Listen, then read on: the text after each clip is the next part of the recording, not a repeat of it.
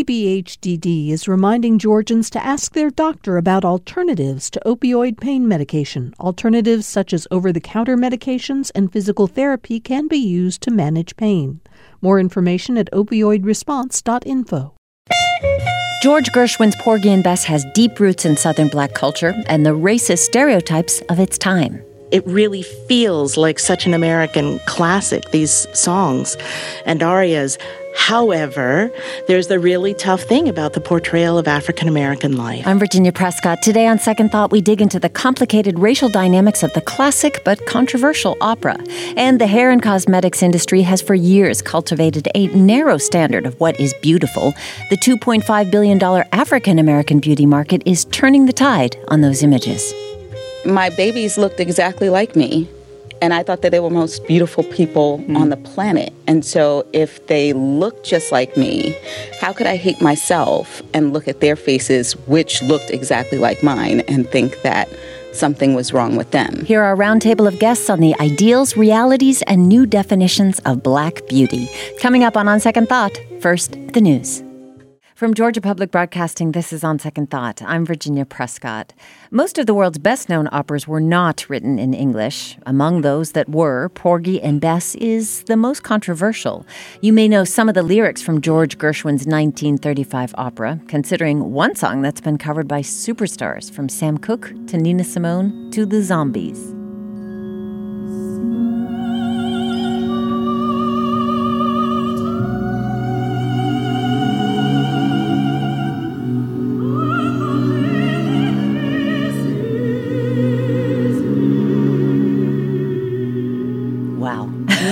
Beautiful. That's Summertime, performed by soprano Betty Lane from the Houston Opera's 1976 production of Porgy and Bess.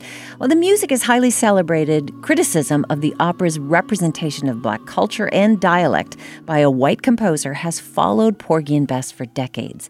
The Atlanta Opera is staging Porgy and Bess between March 7th and 15th, and we wanted to know more about that production. Dr. Naomi Andre is a professor of women's and African American studies at the University of Michigan. She's scholar in residence at the Seattle Opera and author of Black Opera, History, Power, Engagement. And she's with us in the studio. Thank you so much for being here. Thank you so much for having me. I appreciate you coming in. Also joined by opera singer Morris Robinson, perhaps better known in his hometown of Atlanta as Duran. He is performing the role of Porgy for 3 of the 5 nights at the Atlanta Opera production. Morris, thank you so much for coming on back home. Thanks for having me here. I'm happy Oh to be my here. goodness, that voice.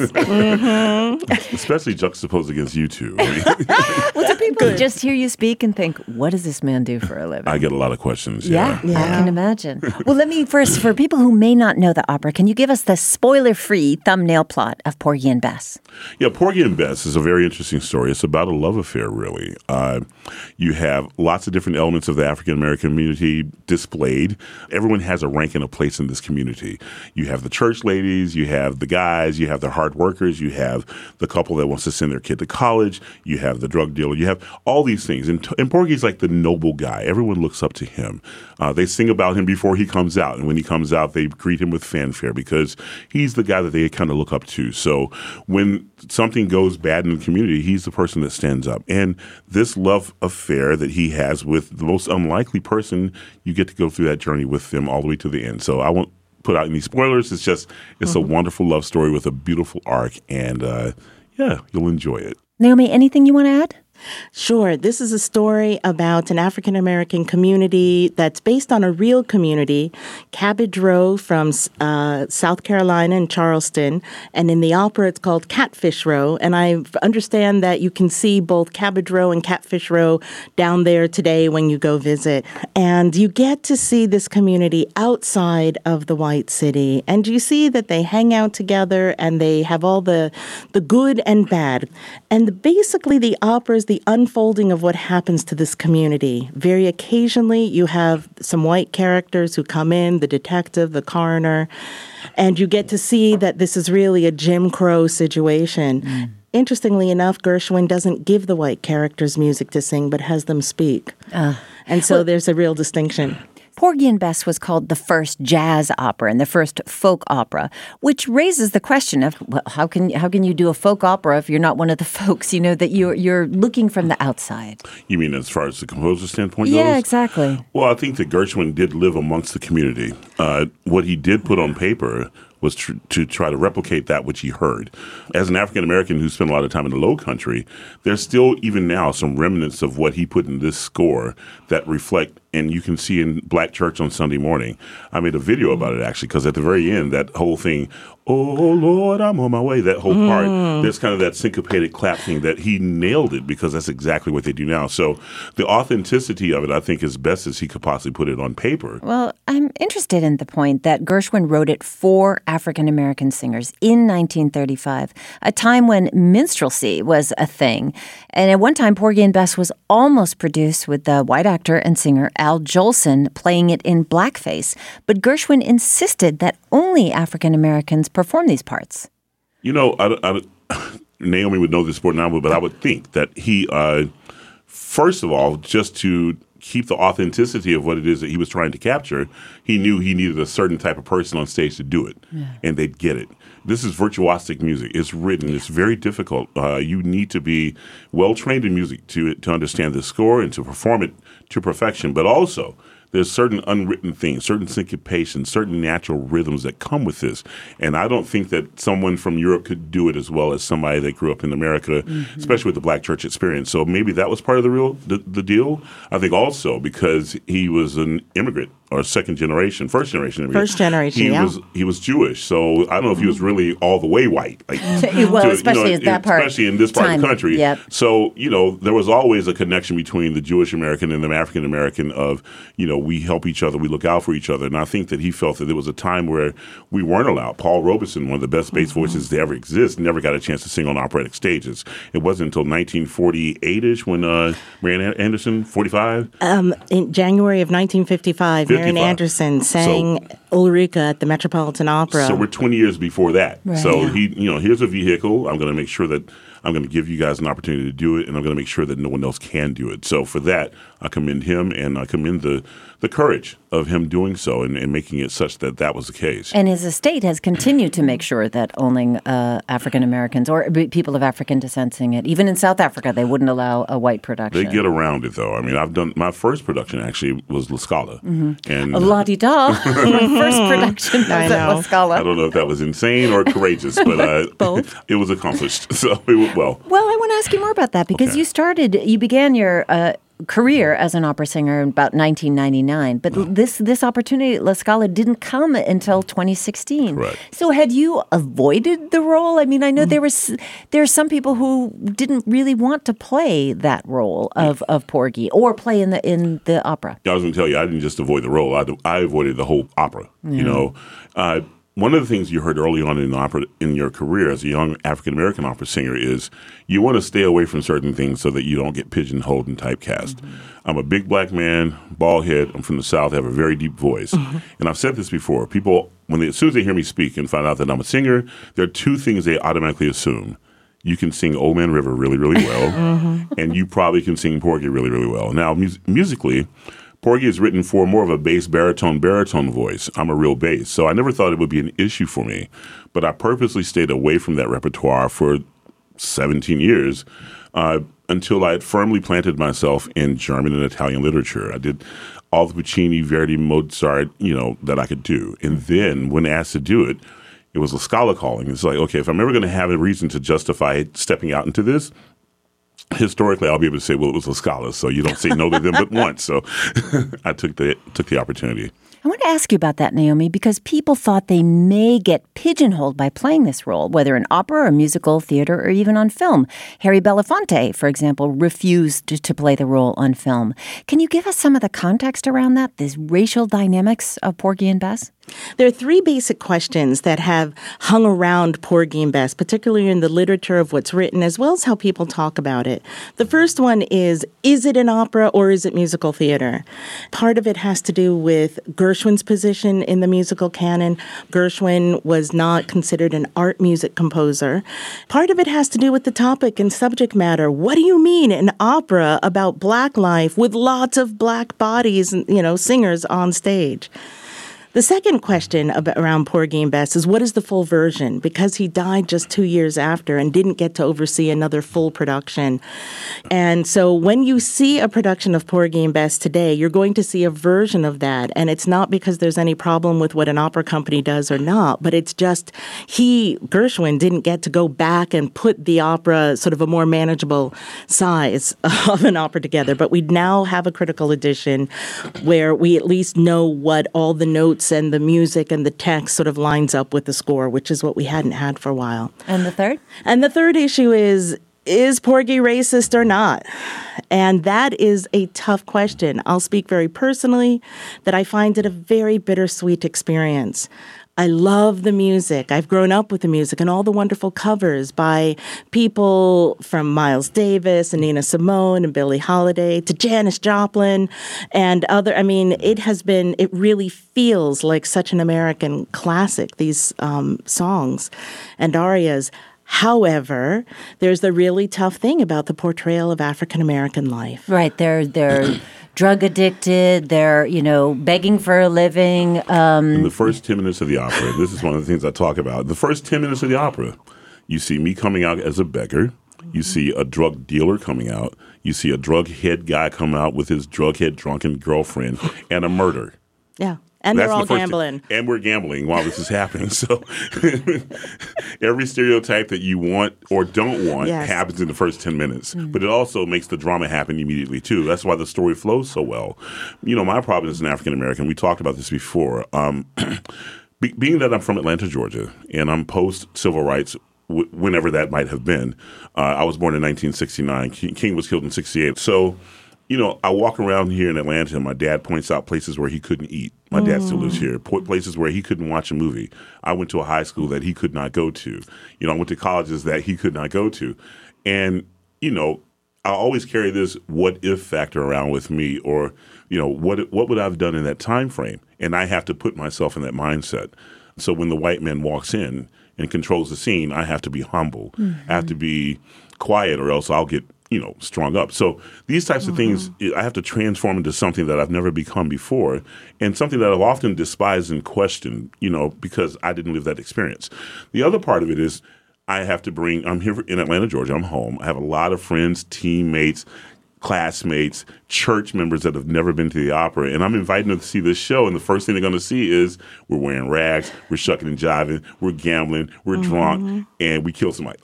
I have turmoil with the idea of bringing them to this with shame, saying, I wish you didn't have to come see this. Maybe I should invite you to Aida, but that's part of the story, and it's a tough deal for us artists. We're not just robots that go on stage and do what we're told. We have emotions and psychological aspects that we have to incorporate into our interpretation. So it's very difficult sometimes. The opera is an interesting thing. I mean, I am by no means an expert in opera, but we know that things like Madama Butterfly, very often performed by a Caucasian woman with, batwing eyeliner or something like that. There's a way that in that field, the depiction of others is thought to be, anyone's grab bag. Correct. How is that changing, or should it change? I'll say this. One of the best butterflies on the planet right now, arguably with no exception, is an African-American soprano by the name of LaTonya Moore. Mm-hmm. She's singing at the Metropolitan Opera. She stepped in, and they got emails and mails and letters. It was the best performance of Madame Butterfly on that stage probably in the last 40 years. And she didn't get a chance to sing it again at the Met, but she's singing Serena in Porgy and Bess. You feel me? So if we open up this thing, then what does she do? My guests are Dr. Naomi Andre, professor, author, and scholar in residence at the Seattle Opera. Also, Morris Robinson, Atlanta's Noam Azdaran. He's going to be performing the role of Porgy for the Atlanta Opera's upcoming production of Porgy and Bess. In your role as Porgy, you will be singing a song. This, again, is from the 1976 recording from the Houston Grand Opera. This is Donnie Ray Albert singing I Got Plenty of Nuttin'. Of course. That's okay with me, 'cause the things that I prize, like the stars in the skies, are free. Oh, I got plenty of nothing, and nothing's plenty for me. I got my gal, got my song, got him the whole day long. That is Donnie Ray Albert from the Houston Grand Opera production of Porgy and Bess. Morris, what is that like for you, singing the role of Porgy, and how do you prepare for it? When I heard Donnie Ray's voice, I got really happy because when I got this assignment, he's the first person I called. Oh, really? And I said, should I do it? Should I do it? Heck yeah, you should do it. And I'm going to teach you every note. So I was performing in Dallas, and I went to his house twice a week, every week. He didn't charge me one dime. He says, I'm passing this on to you because you're the next guy to carry the torch. He said, just bring my wife flowers every day. Oh. So I brought flowers, and I sat in his living room, and he taught me every note of this whole show. And in fact, he says, ignore the cuts. I'm going to teach you the whole opera. So whenever you go somewhere else, if they take this out or add this, you'll already know the music. So thank you, Donnie Ray, for that. So. My sense is that this is happening with a lot of black singers where they learn the full version so that with whatever production is being done, they can bring something in. They already know it. Yeah. It's just the artistry that's required of the singers is incredible. That's why when we did the critical edition, I knew it. And then comes the sense of responsibility and calling. You know, the tradition of honor, the tradition of respect, the tradition of excellence, black excellence, doing it to the highest level. I felt all of that pressure and I feel all of that responsibility. So that in of itself is a wonderful feeling to be able to be chosen to be one of the ones that can carry the torch and perform it to the level of perfection that these guys did before me. So. Would you have done it in 2001 when you were a younger man, not established? I don't know if I was bright enough not to, but I was told not to, and I probably would not have done it. No. We were talking earlier about casting only African Americans in Porgy and Bess. In the movie and TV business, African American actors have said for years that there are narrow roles for them to play, which is changing, certainly not there yet, but it is some progress. Is the same trajectory going on in opera? The effort is to find ways to incorporate the stories that are relevant to today's society such that it makes sense to, if you're going to go with this paradigm of casting like figures in the roles, then that will be there. Opera and arts in general should be colorblind. You know, it should be about the music, and it should be about who can sing the music the best and who delivers the text the best and who tells the story. And it should be that way. A lot of times, at least historically, it hasn't been. So that's not something we've achieved just yet. But you've broken a lot of ground in those roles. I'm the exception, not the rule. Okay, it's not because I'm great. It's probably because I'm a bass, and there's only 10 of us in the world. It's also, times are changing, but I think that I mentioned something yesterday. In this business, we have to keep in mind, I've never been hired by a black artistic manager. I've never been conducted by a black conductor. I've never been directed by a black director. They do exist, but they don't exist at levels that we've been afforded to sing. So we have to start at the top down to broaden the perspective and broaden the opportunities of us on stage, so that the stage represents demographically what the population represents, and the populations that studies this music represents. So. Right. What is the best way? This is, a conundrum, right? Offering roles for African American performers while perpetuating some stereotypes, certainly. So what is the best way to put on a production of Gershwin's opera while acknowledging this problematic elements? There are a lot of important themes around representation and who should sing what and how somebody sings something. So while it's a nice thought to think opera should be colorblind, when we go out there as audiences, we're not. We cannot not see race. We cannot not see gender. So what needs to happen in 2020 is we need to be careful with these things. We need program notes. We need directors who think about this, and we need this to be brought up to the surface. Should LaTanya Moore sing Madama Butterfly, an African-American woman singing a Japanese character? Absolutely. However, because opera is a little different than the movies and Broadway and TV, we need to say a lot of this is about the voice, and not everybody can do this. And voices come in many different bodies, which is beautiful. And so there is an element of colorblindness, but it needs opera, I think, is a special situation. Correct. Having shows like this where we talk about it is a wonderful thing, because then the larger audience can say, wait a minute, am I supposed to like this? Am I supposed to be nervous? And it's like, no, it is okay. We've got you covered. There's a little suspension of disbelief when we watch something on the opera stage. We don't expect that to be the real reality. I think people want to love and enjoy these new things, and particularly the people who are fans, diehard fans, and who's loved this music before we started asking these questions. But if we can talk about it and put some words to it, that's the way to handle it. Yeah. So, Martha, one last question. Yes. Will you play Porgy in the future again? I'm contracted to play it one more time at a very big place that I won't name, but Oh, come on. I'm toying with it. I love singing the music, and I will sing Porgy again. There's a practical side of things too. I'm a father, and I got a kid going to college, so I won't walk away from the opportunities if it's the right opportunity. I don't know if you want to put this on the radio, but it will have lots of zeros behind the number if I'm singing it again. Fair enough. Well, it's a long night. It's a long night of really, really. You start off as Zarastro, and you end the night as like Scarpia, or So it's much higher in your voice. That is something that is really tough, and it has to do with when you get after 3+ hours of singing, you do not want to have the highest tessitura, the cruising altitude, where you are up in the stars, and yet that's some of the tough stuff. Yeah, that trio at the very end is some of the hardest singing for any bass baritone ever at the end of a 3.5 hour night of falling and crawling your knees and wailing because, Bess is gone, So, it's a big deal. And yet it looks somehow effortless. Well, that's what they pay me to do. Well, I want to thank you so much, both of you, for joining me for this discussion. Really appreciate your time. Thank you. Thank you. Opera singer Morris Robinson. Should I call you Deron? You can call me Deron in Atlanta. He's going to be performing the role of Porgy for 3 of the 5 nights of the Atlanta Opera's upcoming production of George Gershwin's Porgy and Bess.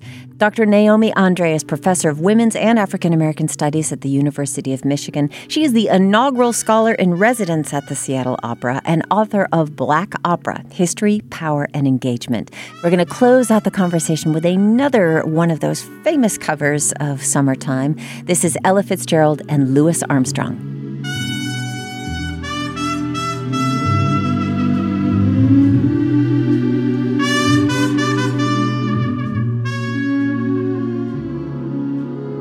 Coming up, the African American beauty market is now a $2.5 billion industry that began entirely self-made. We're going to have a conversation about black hair and standards of beauty, which continue to have ripple effects today. Stay with us. That's when On Second Thought continues. I'm Virginia Prescott.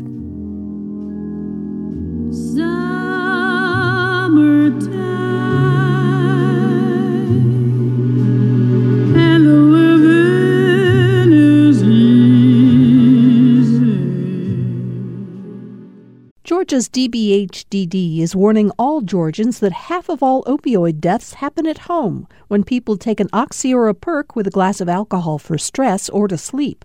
Learn more about protecting families from opioid overdoses at opioidresponse.info. From Georgia Public Broadcasting, this is On Second Thought. I'm Virginia Prescott. As Black History Month draws to a close, we're talking about a subject with a long through line in African American identity: hair. Just yesterday, my daughter came into the house and said, "Daddy, how come I don't have good hair?" I wonder how she came up with that idea. That is from comedian Chris Rock's 2009 documentary, Good Hair. And with Hair Love winning Best Animated Short at this year's Oscars, that conversation about black hair and standards of beauty continues to have ripple effects today. Well, today we're going to add some voices and perspectives to that discussion. Deneen Milner is an author, journalist, and publisher. She recently focused on black beauty on her podcast, Speakeasy with Deneen. Deneen, so great to have you back with us. Thank you for having me. Alelia Bundles is a journalist and historian whose book, On Her Own Ground, The Life and Times of Madam C.J. Walker, chronicles the originator of commercial black hair and beauty products, who also happens to be her great-great-grandmother, and she's joining us via Skype. Alelia, welcome. Thank you. Glad to be here. And Brandon Patton is co-founder of Evan Alexander Grooming in Atlanta, which helps black men struggling with personal pain points like growing and maintaining beards or combating thin hair and the effects on their self-esteem. And Brandon, I'm so glad you're with us. So grateful to be here. Thank you. All right. I want to just begin by talking about some of the beauty standards that you grew up with. What kinds of messages did you internalize about what beauty looked like? Maybe something you internalized and had to unlearn. Denise's making a big face. It's a long story. I'll try to keep it short. But I grew up in the 80s, and, it was the world of Jordache jeans, blonde hair, blue eyes, super pencil thin, and I fit none of those characteristics at all. And that really sort of, when you glom into those kinds of messages that you don't fit when you're coming of age, it lasts for a long time. And I didn't shake myself out of being uncomfortable with what I look like in the mirror until I had my own daughters when I was 28 years old. So what effect did that have on you? My babies looked exactly like me. And I thought that they were the most beautiful people on the planet. And so if they looked just like me, how could I hate myself and look at their faces, which looked exactly like mine, and think that something was wrong with them? So obviously the message was coming from someplace else. Absolutely. How about for you, Alelia? So I'm a little older than Deneen. I grew up in the 50s and 60s, so I'm part of that first generation that really went from perms and straightened hair to afros. So when I was coming of age, many of us were changing our hair. And of course, mine was complicated because I come from a family of parents who were both involved in the hair care industry. My mother's family was the Walker family, and my dad was president of Summit Labs, which manufactured chemical hair straighteners. And then I wanted an afro, and that was a bit of a battle in my house. But my mother, who was very wise about all of this, took me to the Walker Beauty School and had the Walker students roll my hair up on permanent wave rods so that I had a big Angela Davis-sized afro until my perm grew out. How about for you, Brandon? Yeah, I think my experience was a little bit unique. I'm an 80s baby, and I was raised by my grandmother, who was a little bit more conservative in terms of growing up. And then also I was raised by my mom she was 18 when she had me. So she came through the 90s where things were colorful. They were very more expressive. However, since my grandmother raised me, she was being the more conservative, worked in a bank. Her thing was you have to be sellable, right? You can't get a job with your hair just not looking well. Then you might be stuck somewhere that you don't want to be. So for me, it was always about getting a haircut, making sure you look nice, presentable at all times, because that was the best way that you would be able to operate in corporate America. Well, let's pick up on that because, there is this idea of cultural and societal narratives about what is and isn't beautiful, but also what is appropriate. You're talking about things that get policed in corporate America. You decided to grow locks. What impact did that have on your experience in the workplace? Yeah, well, I grew locks and everybody was kind of like blown away because I always had a short haircut. And so when I was working for this particular company, the response that they gave me, even though my performance was great, like I performed well, their approach to how they received me was a lot differently. And so that kind of was very frustrating because I was giving my all. But the way that they would respond to me as if, I was like an alien out of a movie. And then when I cut my hair, then they began to show me more love in a sense. So they treated me different, even though my performance was the same. And that was quite frustrating for me. Yeah. That's infuriating and probably why I am wholly unemployable to this day. Because I refuse to fit into what other people's standards are for the way that my hair grows out of my head. Mm-hmm. I'm not going to do that. There are things that I just cannot and refuse to change. And one of them is my skin color and the way that I present myself and my hair. Mm-hmm. I went natural when it wasn't in vogue to do so back in the 90s. And I did it because my daughter went to preschool and came back and wanted hair like Becky. Oh. And then maybe a couple of weeks later, she and her cousin thought it would be a good idea to cut her hair off so that she could grow hair like Becky. And I had to send a message to my daughters that this is okay. Like this hair, curly and beautiful and stretching to the sun, is a good thing. It's not something to be ashamed of. And I've been natural ever since. And both of my daughters have always had natural hair. I've never been touched by chemicals. Only a couple of times have they been straightened. And, you know, they're very clear about why that is. I'm speaking with Alelia Bundles, journalist and author of On Her Own Ground, The Life and Times of Madam C.J. Walker. Also with Brandon Patton, he's co-founder of Evan Alexander Grooming in Atlanta. They make products for Black men. And Deneen Milner, author, journalist, and host of the Speakeasy with Deneen podcast. I want to ask Alelia about that because you just said you grew up in a family where the tradition of hair care has been passed down through generations, beginning with your great-great-grandmother, Madam C.J. Walker, the first self-made female millionaire in America. And her products help people look and feel another way. How are they different from the kind of toxic chemical or straightening products that Deneen mentioned? You know, a couple of things that come to mind. First of all, Madam Walker was really about trying to have healthy hair and to grow hair. So her main product was Madam Walker's wonderful hair grower, which addressed scalp infections and people who were going bald. So that was really her primary interest. Her initial goal was to have hair, not to have straight hair. So that's a really important distinction. And I would say that, you know, part of my experience sort of speaking to Deneen and Brandon's experience in the workplace, for many years, I was a producer and then an executive with NBC and ABC. And my last 5 years, I was director of talent development. I noticed that people were judged by their hair. What was your hairstyle? And that was a period of time when it was really very rare for women, Black women on television to have natural hair. But now I can see an entire sea change where women who bring their talents and their brains also bring their natural hair. So I'm really glad to see that evolution. Well, there are a number of examples of how hair is actively policed, if I can use that word. It was not until 2017 that the U.S. military halted its ban on locks. And right here in Georgia, Decatur Elementary School put up pictures of, quote, appropriate versus inappropriate haircuts, where inappropriate included fades and braids. And this year, a Georgia state senator proposed an anti-hair-based discrimination bill.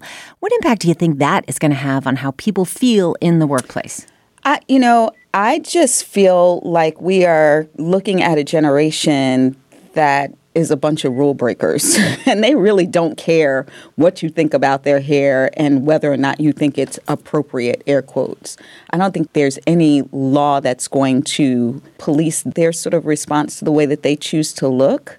But it would be awesome if we could stop employers and others from discriminating against us because we choose to wear our hair the way that we choose to wear our hair. Go ahead, Brandon. And the beauty of it right now is that we have more options. Right? Before, when my grandmother was coming up and my mother, you didn't have the option. Absolutely. Right? Now, if someone doesn't accept you for who you are, even though you are well qualified for the position, you have a lot of options. You can go to YouTube, you can go to Instagram, you can go do a TikTok. And you were saying, we have a bunch of rule breakers, and they will be the next generation who will begin to change and the tide of things. So once this generation of people who kind of setting these rules, putting us in boxes and constrictions and things of that nature and laws, they would soon be gone. And then you have this next generation who will be the policymakers, who will be the employers Absolutely. And things of that nature. Absolutely. And they would change the game. I will tell you that when I actually worked in an office, and it's been a long time, the people who gave me the hardest time about my hair, my natural hair, were Black people. Absolutely. It wasn't white folks. It was Black people who were sort of thinking about the gaze of the white people and what they would do if I came in unpresentable. And it was the white people who were like, oh, your hair looks really cool today. I like your afro. I like your locks. They're really pretty. I get stopped all the time for my locks. And, there's a sea change in the way that people are thinking, I think, now. And sometimes it's not just the white folks that need the lessons. It's us. We're going to take a quick break and come back to our conversation about concepts of beauty in the Black community with Deneen Milner, host of the Speakeasy with Deneen podcast, Brandon Patton from Evan Alexander Grooming, specializing in hair care for Black men, and Alelia Bundles. She's author and beauty historian who's profiled her great-grandmother and her great-great-grandmother, Madam C.J. Walker and Alelia Walker.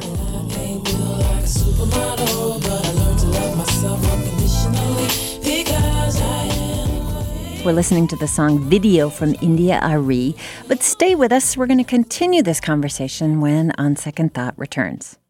At a time when information continues to come at us faster and faster, sometimes you need to hit pause and rewind. NPR's Throughline takes you back in time to the source of the news stories filling your feed. Find NPR's Throughline wherever you get your podcasts. We are back with On Second Thought from GPB. I'm Virginia Prescott. A Nielsen report from 2018 shows that Black women and men spend disproportionately more on beauty products than other groups, up to 9 times more by some estimates. Still, the hair and beauty industry hasn't always been there to meet that demand. Today, I'm joined by 3 people working to bring both awareness and new offerings to the table. Alelia Bundles is a journalist and historian and author of Her Own Ground, The Life and Times of Madam C.J. Walker, the entrepreneur behind Black beauty care and hair care. It's also her great-great-grandmother. Brandon Patton is co-founder of Evan Alexander Grooming in Atlanta, making products for African-American men, maintaining beards or combating thinning hair. Deneen Milner, author, journalist, publisher, and host of the Speakeasy with Deneen podcast, which recently featured an episode on beauty. I want to pick up on what was just said right before the break. The idea of social media is an enabler. It lets people express themselves. There are all these videos online about how to contour your face or filters so you don't have any pores, So the idea is that you're absolutely perfect all the time. Do we think that is progress? The idea of these videos on YouTube, one of the things that it may in some ways be making people see an unattainable beauty, which is always the goal of advertising. But I also think it gives people freedom to learn how to style their hair. And now part of the reason I think we are able to see such a range of hairstyles is because the products are different. And those YouTube channels, while they may be showing something that's unattainable, they also are showing people how to work with those products and work with their hair. We all don't have the same texture of hair. I can look at somebody and really admire her hairstyle, but I know my hair texture won't allow me to do what she's done. But then I have to become comfortable with my own hair. So it ultimately gets to be about self-love. And that's a journey that takes a long time. Amen. The self-love thing, that is another thing that I think is happening now, this equation of beauty equals wellness, that it comes from the inside out. If you meditate, if you take vitamins all the time, if you eat super healthy, then you will be beautiful. What is in that, embedded in that idea? The beauty is an inside job. I feel like that's always been sort of the message that African Americans have given to themselves. I think about my dad and some of the natural products that his grandmother used to use to heal and to beautify. Yeah, you have to tell the story. Right. Like my dad told me about picking poke salad and how poke salad and spider webs and snot would heal you. But you know what? I've been doing a whole lot of research on midwifery and some of the things that they use to alleviate pain is actually in the medicine that they use today in the hospital. And so, there needs to be some respect for the fact that Black folks been knowing how to take care of themselves, how to beautify with a berry off of a tree to make yourself some lipstick. And with that came this idea that nobody else is going to create a product, so we're going to have to figure that out for ourselves. That idea that, now we're seeing things like jade rollers for your skin and seaweed wraps and charcoal everything, these old kind of folky remedies, but how beauty is sold is this idea that if you buy this, you're going to look like the person in the ad or the person on the packaging. So how much of that is guiding the kind of decisions that we make? Well, it's a double-edged sword. On one end, how do you attract people to a product, right? It's very psychological. On the flip side of it, for us, a lot of guys think that it's about beards. Really, it's about self-care and self-love. But me going to talk to a guy, hey, man, let's talk about self-love and self-care. It may not really go well. However, if I say, hey, you know what? If you drink this smoothie, you take these vitamins, and this is going to help improve your beard. Oh, really? Now, through the advent of that, I'm able to practice, right, self-love and self-care without even having to say it. So a lot of times you have to go about different ways. Now, it's all about intent and the personal values of these particular products, companies that are trying to attract these consumers. Is what's their intent? What is really the value and their mission? And at the end of the day, we do have to attract them in a way to where once they get in, they start implementing these particular practices, and they didn't even know that they were doing it until years down the road. They're like, man, self-love and self-care, I really like this thing. Well, so it is a market, certainly, but what you're talking about, I'm thinking of Fenty, Black Up, Tracee Ellis Ross just started her own hair care line. So there are a lot of people in the African-American community that are saying that we are driving our own destiny. In a way, sort of like Madam C.J. Walker. Alelia, I'm wondering for you, your great-great-grandmother, she put money in the pockets of a lot of people who worked for her. She was a self-made woman. What is the equation here between beauty and empowerment? Well, I think Brandon is really onto something that you have to, the part of this is giving people confidence.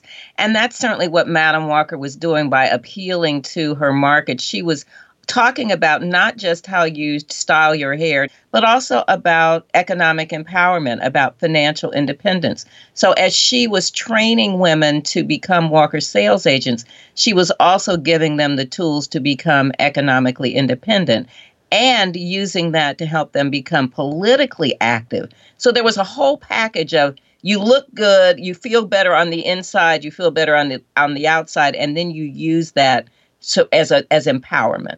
My guests are Deneen Milner, author, journalist, publisher, and host of the Speakeasy with Deneen podcast. Brandon Patton, he's co-founder of Evan Alexander Grooming in Atlanta.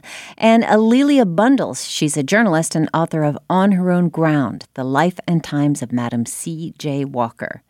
So the Black community, beginning with your great-great-grandmother, has created this multi-billion-dollar industry largely by and for itself. Alelia, is that a source of frustration at all? They had to do it themselves, or is it more a sense of pride that she picked this up on her own? No, I think that it only could come from a woman. And, you think about it at the time. Cosmetics companies and hair care companies were not the way that we think of them now as international companies with distribution all over the world. They were really kind of side things that men didn't take very seriously. So it really took women to speak to other women. And now there are products that speak directly to women. But, Sundial Brands, Richelieu Dennis, who founded Sundial Brands, which manufactures MCJW, the Madam Walker line, part of his quest is to say that we have been ghettoized and that our products should be everywhere. We shouldn't be ghettoized. And we really are speaking to women who have particular needs. Oh, can I just tell you how glorious it is to be able to walk into Target and find products that I used to have to either order in the mail, which is real frustrating if you're doing your hair on a Saturday night and you realize you didn't order your products. But, just the access is completely different. Again, I've been natural since 97, 98. And what was available then versus what's available now, even like 5 years ago, is just astounding to me. And it's created this opportunity for Black women specifically who've created their own products. These stores, these big box stores, are opening their doors to those products. So I no longer have to wait out a week and a half for someone to mix something up and send it to me in the mail. Deneen, you were talking earlier about the self-policing within the community, that it was the African-American people in the offices and the corporate offices that told you, you shouldn't be wearing your hair like that. But now we have movements like Alicia Keys has helped spawn this no makeup movement, that go natural. Right. But, when you see somebody who's all maybe processed hair or done up, do you have a judgment about them, about their choices to really invest fully in this idea of what beauty is supposed to look like? Me personally, no. I think that everybody has the right to present themselves exactly the way they want to and should for themselves. I would be the hugest hypocrite on the planet if I turned around and looked at somebody with a weave and, like the perfect shading and say that somehow what she's doing is wrong. Girl, if you like it, I love it. It's your business. It's your face. You do what you do. But there is, in a more general sense, sort of a distinction between the communities, the natural hair community and the people who are not natural. Mm-hmm. And there can be judgment with natural folks who look at someone who has a weave or a wig or, an excessive amount of makeup, sort of making a judgment on them and questioning their blackness or, whether they really love themselves. Because if you love yourself, then you wouldn't put somebody else's hair in your head or walk around with a bunch of makeup on. So can I just add to that? So, Deneen, I'm so with you. I realized that I needed not to be the hair police because sometimes people really want to know, what do I think as Madam Walker's great-great-granddaughter? And people are on different hair journeys. We have to let people discover things. But I will say that at my age now, I just really have learned to accept my hair. But that didn't happen overnight. And I also think that some of this is generational. I see a lot of my young friends who really want to change things up, and they want to do extensions. They want to do curly hair one day and straight hair the next day. And so I look at that and I think this is some self-expression and that they should be allowed to do that. But I do think that there is an issue if you are ashamed of your natural hair. So that's where we have work to do. Right. Brandon, I want to ask all of you this, but Brandon, I'm thinking as far as the movement has come, there's still a lot of room for growth. So what needs to happen so that a young Black child growing up today can believe he or she is beautiful right away? Well, in terms of, speaking of men, I think distinguishing beauty, because what that means for women and what that means for men are entirely different. So we want to distinguish that, like being a beautiful man is being confident, being bold, right? And the more education that we can provide and the more symbols that we can show and what that looks like, then young men would be able to see, because we need to see. If we see it, then we will begin to incorporate it in our day-to-day living. We have to lead by examples, and we have to educate as often as possible. And that's really what we're all about, is educating first and then providing the necessary tools that's going to help you on your journey. How about for you, Deneen or Alelia? Any thoughts on that? What needs to happen in the way of thinking or products or what to help a Black child think you're beautiful just as you are? Oh, God, for me, in my own house, it started from the womb. Like the second that I wiped that goop off of my belly and realized that it was a girl, it started from that second. I went out and I bought clothes that represented who she is. We have to start from conception. Hey, you are beautiful. This is the way that your hair grows out of your head. Your nose, oh my goodness, it's so perfect. Look at your hair stretching out to the sky. Look at your cheekbones, your hips, your booty. Oh, you're so juicy. I love you. Those are things that I say to my kids every day. And they're 20 and 17 at this point. And, there are times when they're like, it's just too much. It's just too much. It's too much. Mom.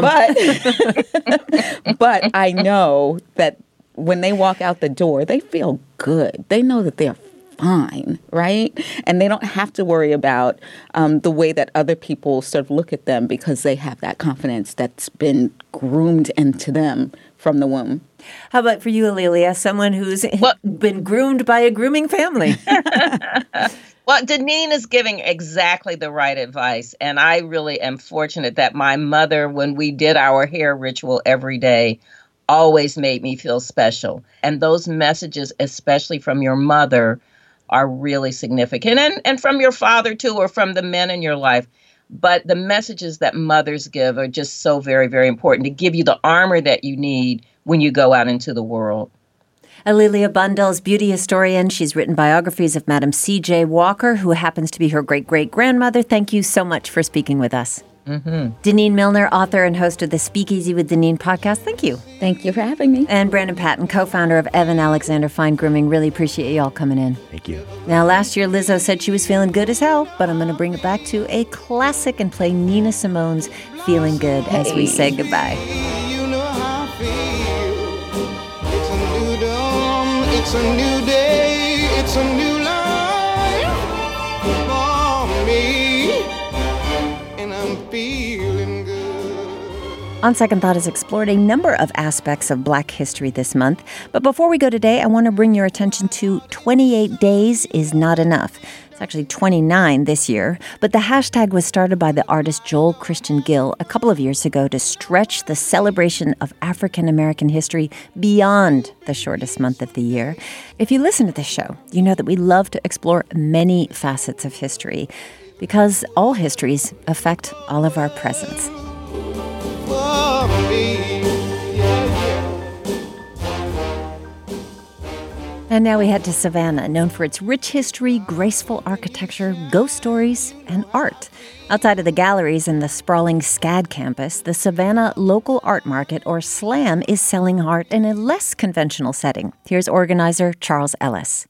It's on a baseball field, and there's a chain-link fence that goes all the way around the baseball field. And so the artist gets a section of the fence. They can set up a tent or a canopy or tables with chairs or whatever, but it fits perfect.